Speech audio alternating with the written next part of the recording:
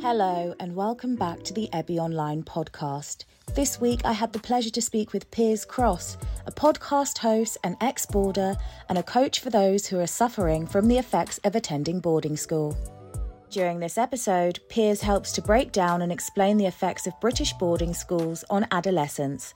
We also discuss British politicians, as an overwhelming amount were public school educated. And we speak about whether this has had an effect on how the country has been run over the past decade, as it seems like many of our politicians are out of touch and lack empathy with those suffering from poverty in the UK due to things like the cost of living crisis. Both of my parents attended boarding school and met at one. I wanted to speak to my mum about her experience attending both British and international boarding schools while growing up in the 70s. My mother's experience is different to Piers' experience, and I thought it might be good to include it. My mum says her experience was overall a positive one. She says boarding school made her more independent and resilient. She told me that she never was homesick, but she would look forward to going home and going back to my grandmother's house, as the food at boarding school was awful and she always lost a lot of weight due to being quite sporty and playing things such as lacrosse and hockey, as well as running all the time. I wanted to know if she experienced any racism as a black girl growing up and attending predominantly white boarding schools in England. She told me that she would never allow anyone to bully her and always stood her ground, which is very much like her, and I guess that's where I get that from her. She spoke of one of her teachers who was racist and tried to encourage other pupils to do the same, but she always rose above it. My mother kept her big green trunk with her name on it for many years, and I remember seeing it throughout my childhood. She also considered sending me and my older sister to a boarding school, and I remember viewing them as a child, and my mum explained to me on the phone last week that she refused to send us there because when she tried to get more information about one of the boarding schools, they literally couldn't tell her anything about that school. And being a single mum, she decided to live in au pairs instead. So my childhood was very different, I guess, compared to those that did go to boarding schools. Anyways, let's get back to today's guest, as it was a genuine pleasure to speak with Piers this week. He gave an interesting and vulnerable insight into his life and experience with his time at boarding school in England. Thank you for listening, and I hope you enjoy. But right, let's get into it. Let me start by introducing you and asking you how you got into this line of work. I know some of your story, but many of my listeners that are new to this topic may not. So how did I get into this work? Great question, and lovely to meet you. So You too. I think it was partly my own breakdown. So in my 20s, I worked in the city, in the corporate world, in London, in the financial sector. And on the surface, I was a success. Lived just outside of Hampstead Heath. My girlfriend was a top banker. I was working for some of the top Fortune 500 companies. And I started to struggle mentally. And within probably a few months, my father had got terminal cancer, had left my partner, had left my job, and I was essentially homeless. And so I got into this work, in answer to your question, through my own struggles. I tried to take my own life. I got into drink, drugs, and it was only in 2002 I ended up in a Buddhist monastery, and I went for 10 days because I was really mentally unwell. But I ended up staying for over 1,000 days, so about 3.5 years. And it was totally transformational. And in the first couple of months I was there, I met a therapist, and she said to me, "You need to read this book called The Making of Them," which is by Nick Duffel, and it's about boarding school syndrome, boarding school survivors. And when I read it, it was suddenly like an aha moment in heaven. I just realized the reason I'd been struggling so much was my boarding school. And as I went back and looked on the surface, I'd been a success. I was good at sports, I was a captain of athletics, I was in a band, I was a drum major, I was reasonably popular. But there'd been a lot of sexual abuse. I was sexually abused, and one of my friends committed suicide while I was there. And I'd squashed it down. I hadn't felt it. I hadn't dealt with it. And as I started to process it during my time in the monastery, I started to cry again. I hadn't cried or connected to my emotions for, about 15 years, even when my father died. And so that's how I've got into this work. It's through my own struggle that I had to come through a real dark period of a few years where I cried every day. And it was like, how do I heal this? And so I shared my story of boarding school on YouTube about 10 years ago, and people started to email me. Can I work with you? Can you help me? And that's how I've started doing this work with ex-boarders. And what is boarding school syndrome? Can you kind of, I don't want to say summarize it because there's so much to to say and to put into it, but from your own knowledge, how would you describe it? Because it can be like disputed by some, but it is like a psychological thing, and it is acknowledged by academics and psychologists.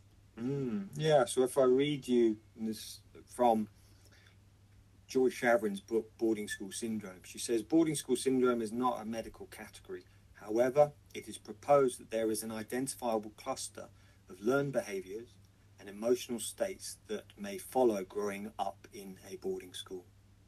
These men and women, as children, had to adapt to an inflexible system and learn to hide their emotions.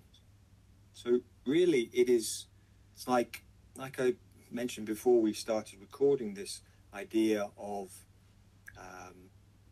people will say to me who work with me, I loved my boarding school experience. And I say, well, do you have these symptoms, this identifiable cluster of learned behaviours and emotional states? And they are things like workaholism. They are often depression.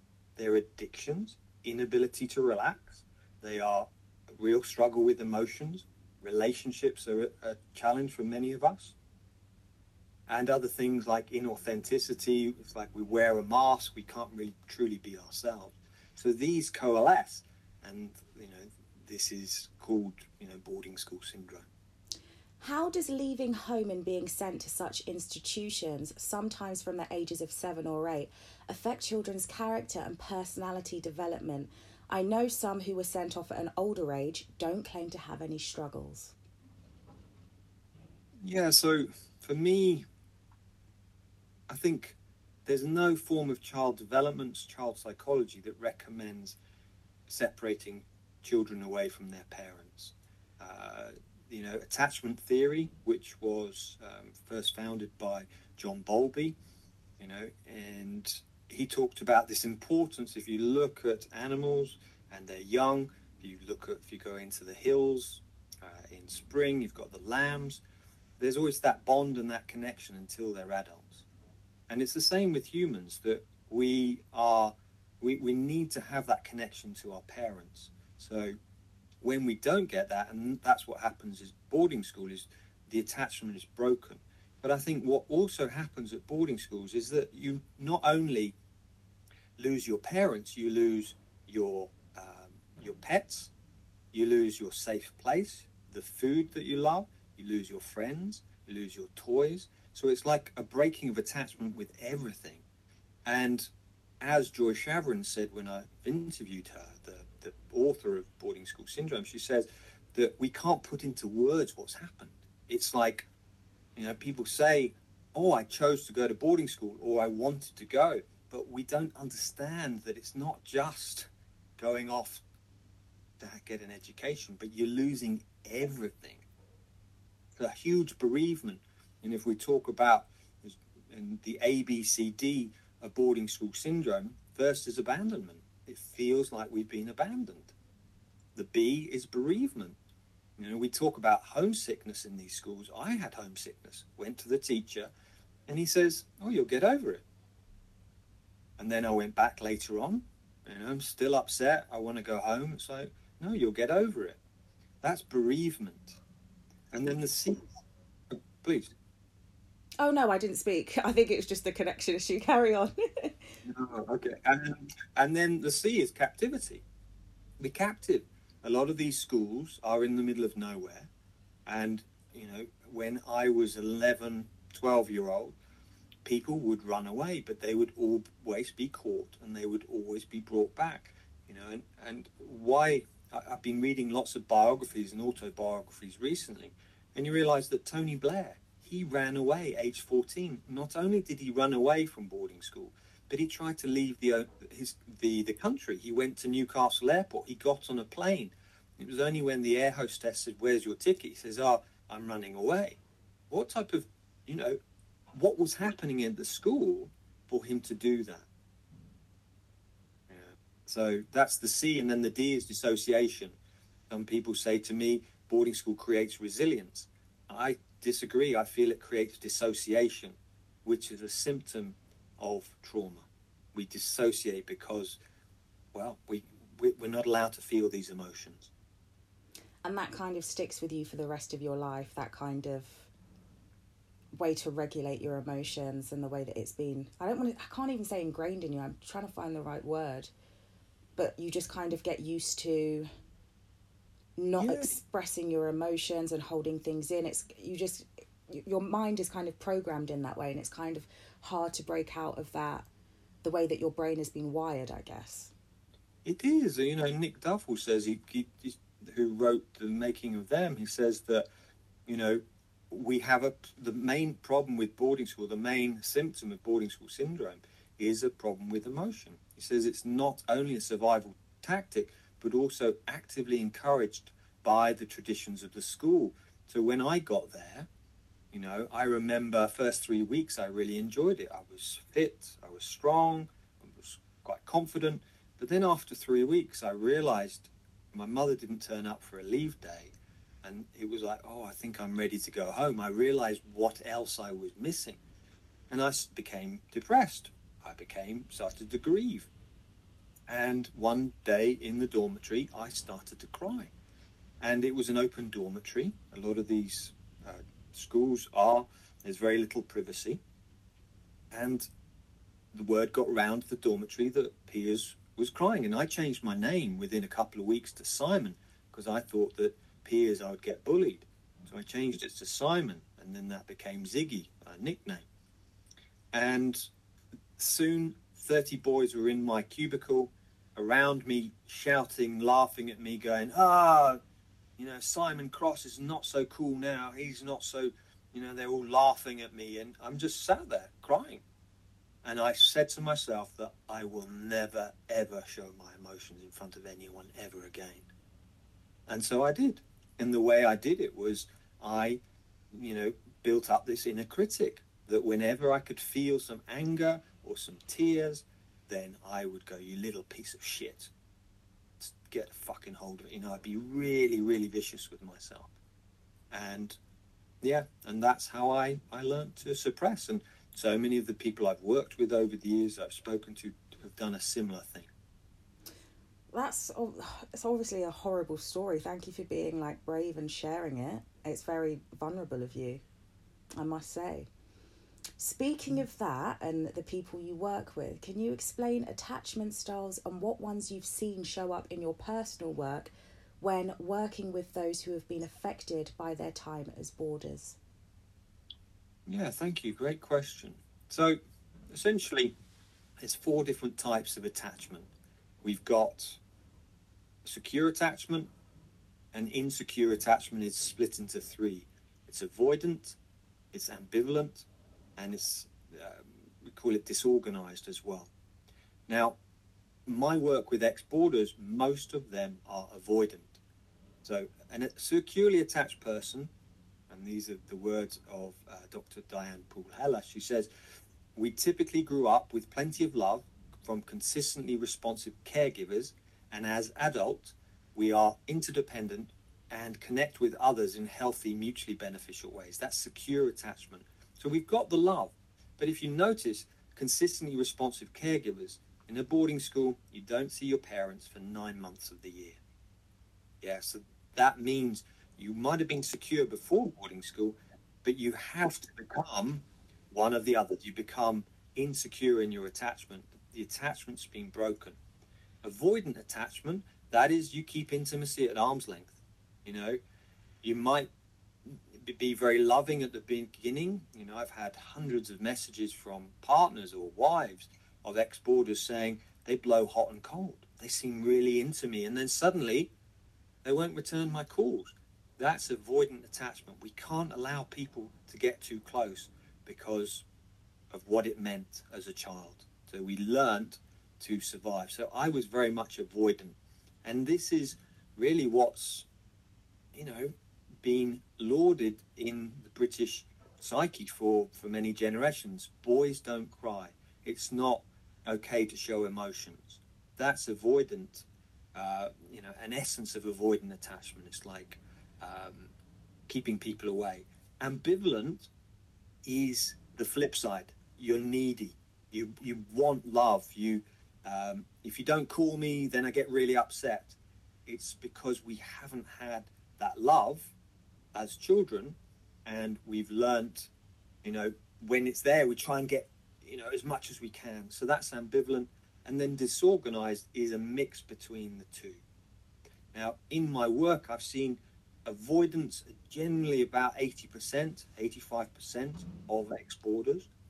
Then you've got about 10% are ambivalent, and then you've got about 5% which are the disorganized. In Nick Duffel's work, he calls the strategic survival personality, and he calls the final section the crushed. They are people who were bullied at school, and in my year there was always one. On each year at school, you always had one who was the crushed, who would be the bullied, and often they would be the disorganized or ambivalent attachment. And this is a bit off topic, but have you, with your work, I don't know, have you stayed in contact with the person that was bullied? Do you know what their life is like now, or is it kind of just brushed under the rug? I mean, some who bullied have committed suicide that I know from my school. Others, I don't know actually. I've not managed to keep in touch with those from my own school time. You know, I'll give you an example. There was one boy who was ambivalent. He was quite needy, and he was the year below me. And people used to put knives into his teddy bear. They used to punch him, and he would, you know, be very strong in his exclamation of "Oh!" and shout. And in the dining room, we had a dining room where all 800 of us would eat at the same time. There'd be one boy sat opposite him, and he would kick him constantly. And so this boy would often go, "Ow!" and shout out. At the beginning, the girls came up, the older girls, and they kind of really tried to nurture him. But within a few weeks of this happening, the whole school at one point, he went, "Ow!" And they all, as a unified voice, went, "Shut up!" And they said his name. And, you know, eventually he left the school and he went to another boarding school. But from what I heard, the bullying was 100 times worse at that boarding school, and he came back to ours. Oh, that's horrible. Yeah. And I was talking to someone yesterday who was in his 20s, and he was telling similar stories of what happened to him, you know, about 10 years ago at boarding school. I don't want to say it's surprising that it's still happening, but I do know that obviously boarding school systems have changed from when my parents went to school, like in the 70s, and when authors that you're speaking about, like Nick Duffel, who went, I think he went in the 1950s. I heard him say he went to boarding school, I think it was in Switzerland, and then he came to one in the UK. I thought that there might be differences now, because you did have day boarders back then, you've still got day boarders now, but you've got different types of boarding and more pastoral, how would you say it? Pastoral care? Is that the word? Yeah, pastoral care. Pastoral care. I think you're right, Eben. I think there is. They've improved so much since the Children's Act came in 1994. I mean, it's changed huge amounts. I mean, David Cameron, in his book, he says that he lost a stone in weight in a single term while he was, this is in his biography for the record. My mum was saying that because the food was so bad. Yeah, and I think this is a real key point, that the NSPCC says neglect is an ongoing failure to meet a child's basic needs and the most common form of child abuse. Not giving children food, that is neglect, and therefore it is the most common form of child abuse. David Cameron lost a stone in weight, and when I read that, I was like, oh, that's, if you're 11 stone, a stone is not bad, but he was 7 or 8. That means he was, the average weight of a 7 or 8-year-old is 3.5 to 4 stone. That means he lost a third to a quarter of his body weight. He would have been skin and bones. That's awful. And you realise that there are many stories like this. John Peel, Richard Branson. He went age 7, Richard Branson. First night he vomited because he was really nervous being there. Matron came in, started shouting at him, and got him as a 7-year-old to clean up his vomit. And he said because he was dyslexic, he was beaten until he bled every week. He eventually tried to commit suicide age 13. And it was only, he left a suicide note, it was only when the teachers and the pupils stopped him from jumping off the cliff. And we don't hear about these stories, but this is, this is the story, this is the neglect here. I am going to listen to the podcast you have with the guy in his 20s, because I'm also in my 20s. And it would be interesting to hear, because obviously we're probably basically kind of the same generation, to hear what his experience has been like and what changes have been implemented and what changes haven't. So I will look out for that. I was just speaking to him. It's not a podcast, it was just a conversation. Sorry. No, it's not a conversation. So, I mean, in asking how things have changed, I think now, in my day, there was no DBS checks. Oh, that's horrible. Yeah, in my school, there was, as of the moment, I think 6 are in prison or have been in prison, with a further 5 who have spent time inside. So I think it's 11 teachers just from my school. And I know that there's up to, probably up to 30 by all accounts from the period of 1949 through till the 2000s. So I think there was no DBS checks. That's something which has really changed. I see that with boarding schools. The other is there is more pastoral care, but one thing that hasn't changed is there's still no parents. We spoke at the beginning of touch. There's still no touch. A child needs to be touched, to be held, in order for their brain to develop naturally. Research shows that being touched, hugged, decreases our heart rate, it increases our oxytocin levels, it's just good for our health. And in these institutions, yes, they are a lot better now. But, I spoke to a lady who had been in touch with a head teacher, a female head teacher, and she was saying that it was only in the last couple of years that she had managed to stop the boys upskirting the girls. So they were just going around with cameras. And this is just in the last year or two. It's illegal now, thank God. I think it became illegal, I think it must have been 2018, I'm not sure, or 2019. But it is illegal now, but that is awful, because I went to a school where we had to wear kilts. The girls weren't allowed to wear trousers. And girls being girls, obviously the boys didn't do that to us, but we would rip up each other's skirts, but we also wore shorts under our skirts, like a pair of micro shorts on top of our tights. And even now, I find myself looking to put a pair of shorts on with skirts, because it was something that I did every single day. It was kind of like, I don't want to say a fashion statement for us, but just because we would do that playfully, but to have the boys do it, it would feel like, not very good. It would feel like I'd feel violated in some way. So, that's awful. But back to intimacy, what types of problems with intimacy and emotionally relating do you see, and what issues have you faced yourself? What issues do men come to you with that they have with women due to their early trauma at public school? Yeah, I think there's a confusion with sex, especially if it's a single sex environment. You have this sexual energy. You're 12, 13, you're coming into puberty. You don't have any safety or, any privacy. So for me, it wasn't until I was 16 that I had any door, not even on the toilets or the showers or the baths. So it was very difficult to be intimate.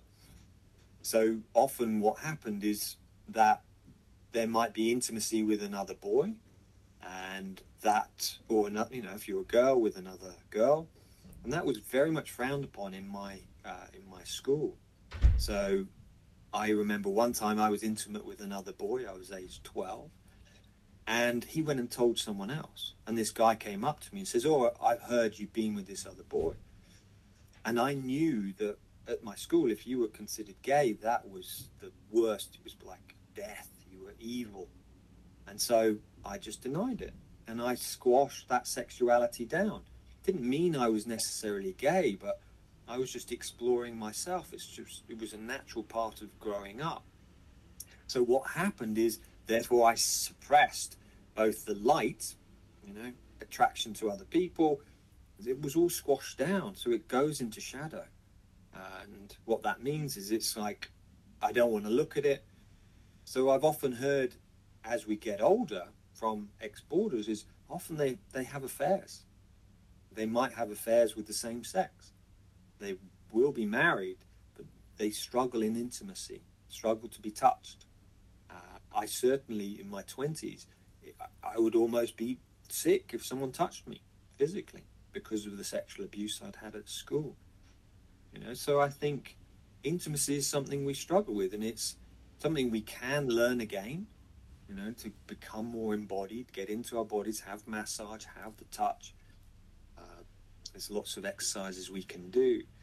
But I think, does that answer your question, Evan? It does. So I guess that also impacts forming healthy relationships with either the same sex or the opposite sex when it comes to wanting romantic love. Because I guess everybody deep down, no matter who they are, they do want love. They want to, I don't want to say find your soulmate, because that might be a bit, I don't know, I believe you have many soulmates, but you want to have romantic love. So I guess that kind of puts blocks on how far that can go when trying to relate to other people.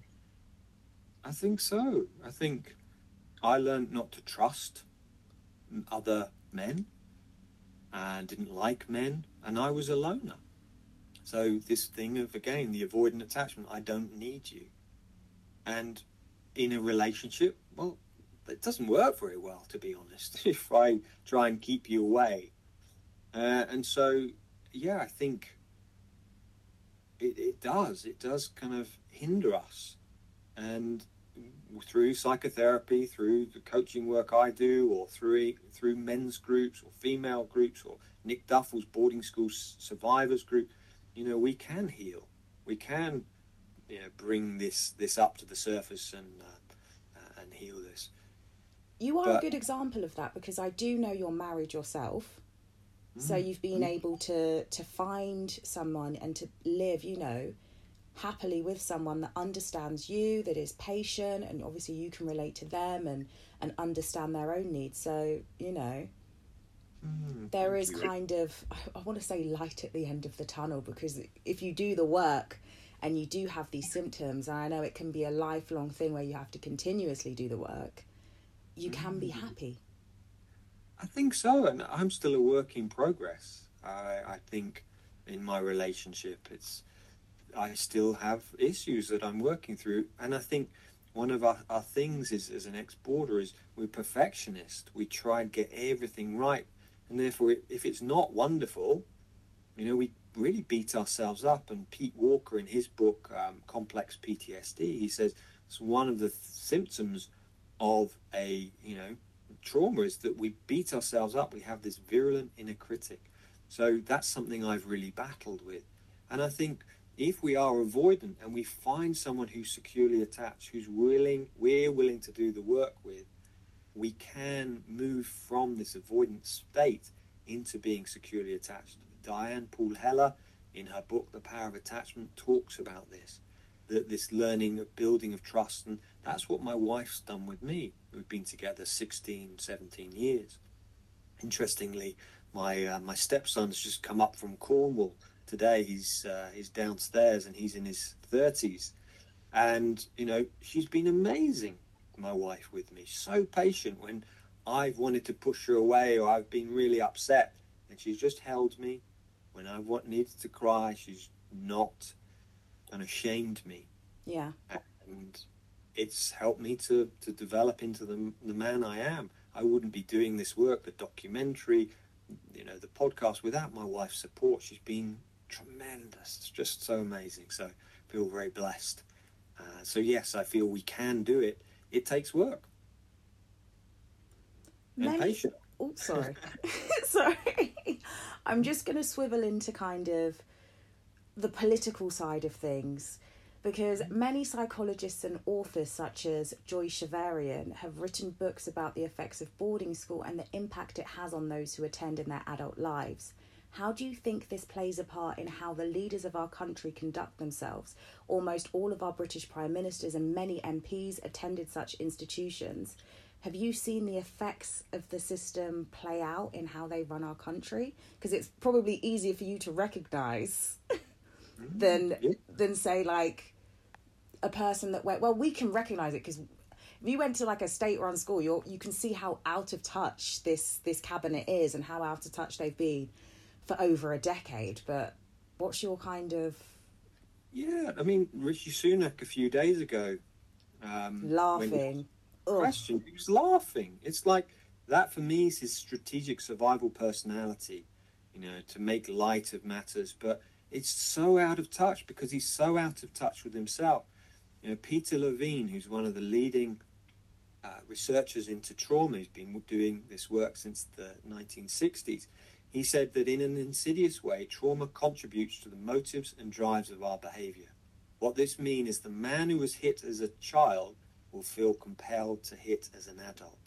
So what I see with people like David Cameron, Rishi Sunak, Tony Blair was hit as a child. What did he do during his tenure? Oh, he started a war with Iraq. You know, there was David Cameron. He was hit as a boy at boarding school. And, you know, we look at some of the things that they've done in their tenure as leaders. So I think what trauma is saying that, you know, when we don't look at something, it shows up in our lives and we call it fate. If I learn to hate the vulnerable, as I've shared, you hate that which is vulnerable.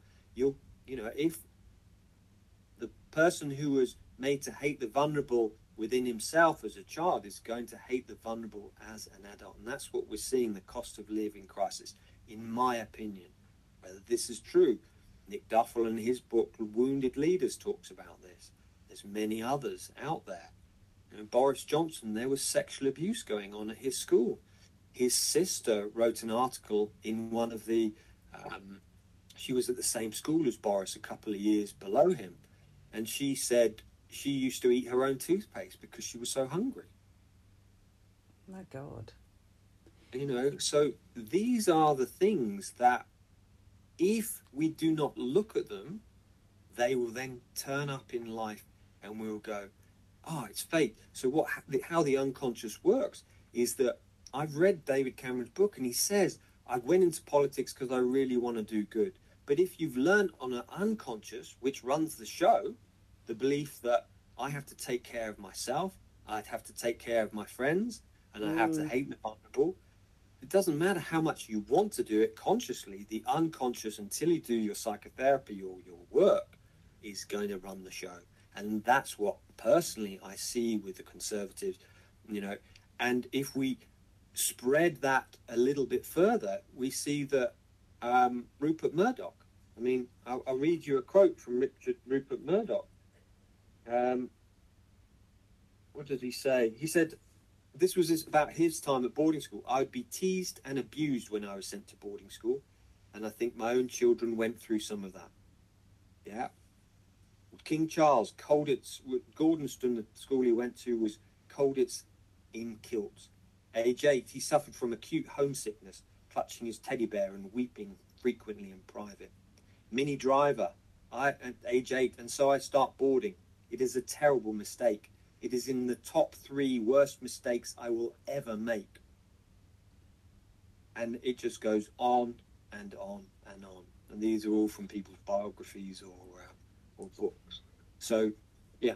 Because their actions, you know, and as terrible as they are and the impact they're having on the wider public, and if not internationally and globally, do you think because many of them are from such privileged backgrounds, that their trauma and abandonment doesn't get taken into consideration when we're looking at certain hypotheses for why they behave like that? Because I'm always thinking, why is this person acting like that? I always think there's a why and a reason, and I always want to get down to that and understanding why someone behaves how they do. And I think because they come from privilege, it's often not considered that they would have trauma. It's like you should be grateful for the education that you've had and for the upbringing that you've had, because many people would kind of aspire to that, to be a part of that elite class system. Weirdly You're enough. exactly right, Eben. Yeah, you're right. It's seen as privilege. You know, that it's not trauma, it was good for you. And what in my work I'm trying to show and use case studies, it's like, no, actually, they're carrying trauma. I mean, there was a paper in 1994 which said that about talking about neglect, and says our evidence supports the hypothesis that the most severe psychological conditions arise from neglect or conflicts. So these people have been neglected, and these are the most severe psychological conflicts arise from what they've gone through. So yes, we as a society say boarding school is the pinnacle of a great education. What Nick, Joy, and so many others now are showing, that actually it's not. And, you know, I'm surprised. Every single biography I read, no one says boarding schools are good. I mean, I've got a bookshelf up here. I've got Bear Grylls. He says, when I hit boarding school, suddenly all I felt was fear. Fear forces you to look tough on the outside, but makes you weak on the inside. Prince Harry says he felt like he was abandoned.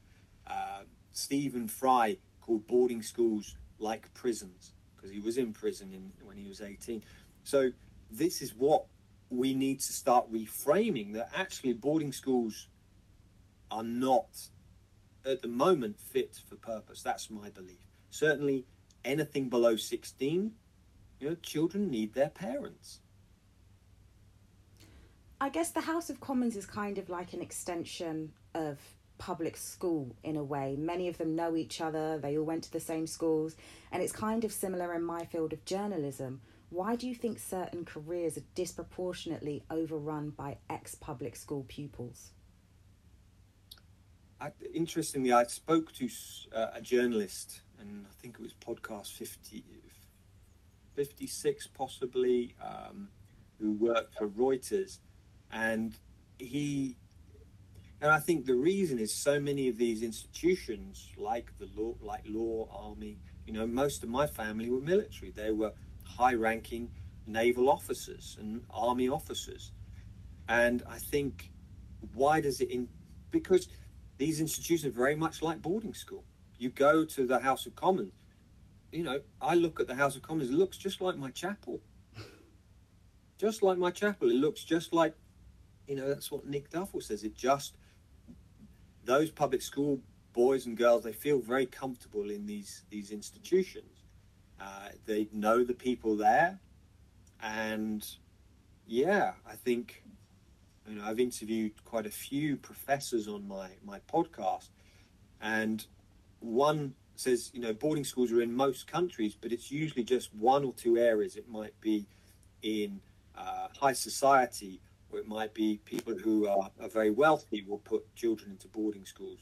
But in Britain, it's across the board: legal, journalism, it's in the military, it's in civil service, it's in politics, and I feel it's because they're very similar. The way the structures are set up, and when you look at who's actually in charge of these, the BBC, ex-Border, Channel 4, the head of Channel 4, ex-Border, Rupert Murdoch, ex-Border, Piers Morgan, ex-Border, Jeremy Clarkson, ex-Border. You realise that, the people who are in these positions of power, the head of the Church of England, he went to Eton. The head of the army, he also was an ex-Border. You realise that, oh wow, if you want to get into a position of power, you have to have been to one of these schools. That's unfortunate. Do you think if we had a PM and more politicians from state schools, the country wouldn't be in the dire mess that it's in now, currently? I think we've got to change the system. We've got to change so many things. I think it's possible. I think it's a complete rehauling. At the moment, boarding school counts for about 1% of the population, of which 50% nowadays come from abroad. So it's only 0.5 who come out of these schools of the population. So that's 63% of High Court judges went to boarding school, but there's only 0.5% of the population. It's not representative of the population. So I think, yes, Evan, I believe that people who've been to comprehensive, people who actually know what it's like to not live a sheltered life, who actually has experienced growing up in a community. I think we need these types of people in positions of like PM, but also the head of Channel 4, the head of BBC. We need these people who are, who've experienced life in a different way, who haven't, Because I just feel like Rishi and Boris, they're so out of touch. Like, a couple of years ago, I did a lot of reporting on the cost of living crisis, and it would just make me really upset and really angry that, like, an old lady couldn't turn her heating on. And I remember a story about an old lady that would sit on buses all day using her bus pass to stay warm. And it's like the government are constantly saying we don't have money for these people that are suffering, but then they have endless money for foreign wars.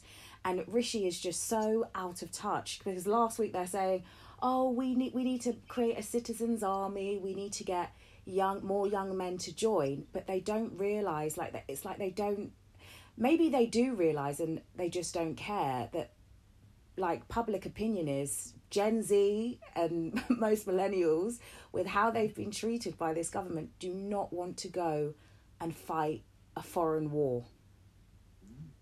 That they just don't have. It's like they're either they don't care or they know, and they're just because I've seen very, very few. I actually can't remember seeing someone saying I'm going to go to war for this country if it happens. When I've been like watching Vox Pops and researching the appeal for it.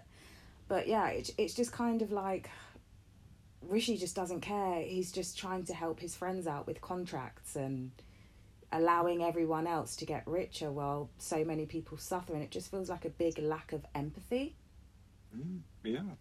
And I think we lose that empathy for ourselves at school. We start to hate ourselves, I think, we didn't talk about secure attachment, but if you were securely attached, you had really loving parents, which sounds like Rishi did. What you do is you then arrive in this institution, and actually suddenly you go, if they're so loving and I don't like this place, that must mean there's something wrong with me. And so deep down inside, we think somehow we're broken. That's the psychology which is in scientific papers about attachment theory. And so, I think they are totally disconnected from themselves. and therefore they're disconnected from the outside world as well. Is that kind of to do with, I can't blame my caregiver, my mum, my dad, that say that they love me, so I'm going to blame myself? I don't know if I'm wording that properly and you can kind of understand where I'm coming from, but it's kind of like, like that. Yeah, because you've lost everything else. If you blame them, then what happens is that's the only security you have. So I can't remember the exact psychological phraseology of it, but essentially it's much better for us to think that there's something wrong with us than there's something wrong with my parents, because they are like the god, the goddess. They are the giant in the story. They are the provider. They are the all and everything in my life. And if I see them as bad, then my life falls apart. Whereas it's much better, easier for us if we think I'm the bad person, they're good. So and that's what Nick Duffel says in his work. There must be something wrong with me. As we kind of wrap up, before I ask you about, your up and coming film, which I know you've titled Boarding on Insanity, which I think is quite cool, and, and stuff like that. In what ways, let's end on a positive note, but in what ways can, say if someone was listening, what ways could they, overcome their suffering? What methods would you recommend? Well, I know therapy would be one of them, but what methods have you seen help people that you've been working with? Thank you. A great question. So I think one of the basic things is just self-care. Often, if we've been through trauma or boarding school, often we don't take very good care of ourselves. We drink, we don't necessarily sleep very well. So we begin there. Get to bed early, eat well, exercise well, start to take care of yourself. And that affects our mental health. So that's where I would begin. Like you said, psychotherapy, doing something like meditation. That's shown just how much that really helps us with happiness levels. I got into meditation while I was working in the city, and it made such a difference, just making me a lot calmer. Other things, friends, connecting with groups of people. It might be you join a men's circle or a woman's circle where you can talk about these things. I run a men's circle for ex-boarders. It's like having a space that we can come together and share and talk and not feel like we're doing it all on our own, which is often what we do. If we're avoidant attachment, we try and do everything on our own until it gets too much and we break down. So that's what I would suggest is, taking care of yourself physically, doing psychotherapy, and joining some form of group or, connecting with other people. I know you have a podcast called An Evolving Man, and you're currently working on your film, Boarding on Insanity. When will the film likely come out, and what other projects can people expect from you next? And where can people find you, Piers? What are your links? Thank you, Evan. So, the podcast An Evolving Man, that I generally put a podcast up every 2 weeks. I'm at episode 87 now. Wow. It's often about boarding school, or it's about trauma or psychology. I had one today about nature and reconnecting with nature around mental health. The film, Boarding on Insanity, we're hoping to get that out before the general election. We've so far interviewed Gabor Mate. We've got someone who's very well known in the public field who we're going to interview in a month's time.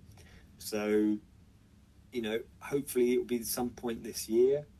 Other projects, I've also written a book. I've been looking for a publisher, and I am hoping to get that published as well.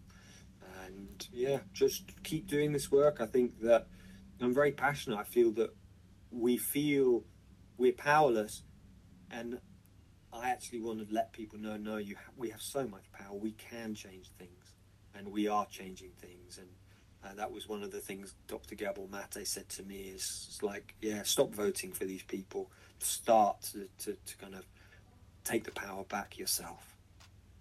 Amazing. Thank you. Thank you so much for your time today. It's always really I don't want to say it's weird for me. It's weird in a good way. But when I've been listening to someone for a couple of years and then you finally interview them, it's quite strange. Thank you for listening to the Ebby Online podcast. Please don't forget to give my podcast a rating and a follow.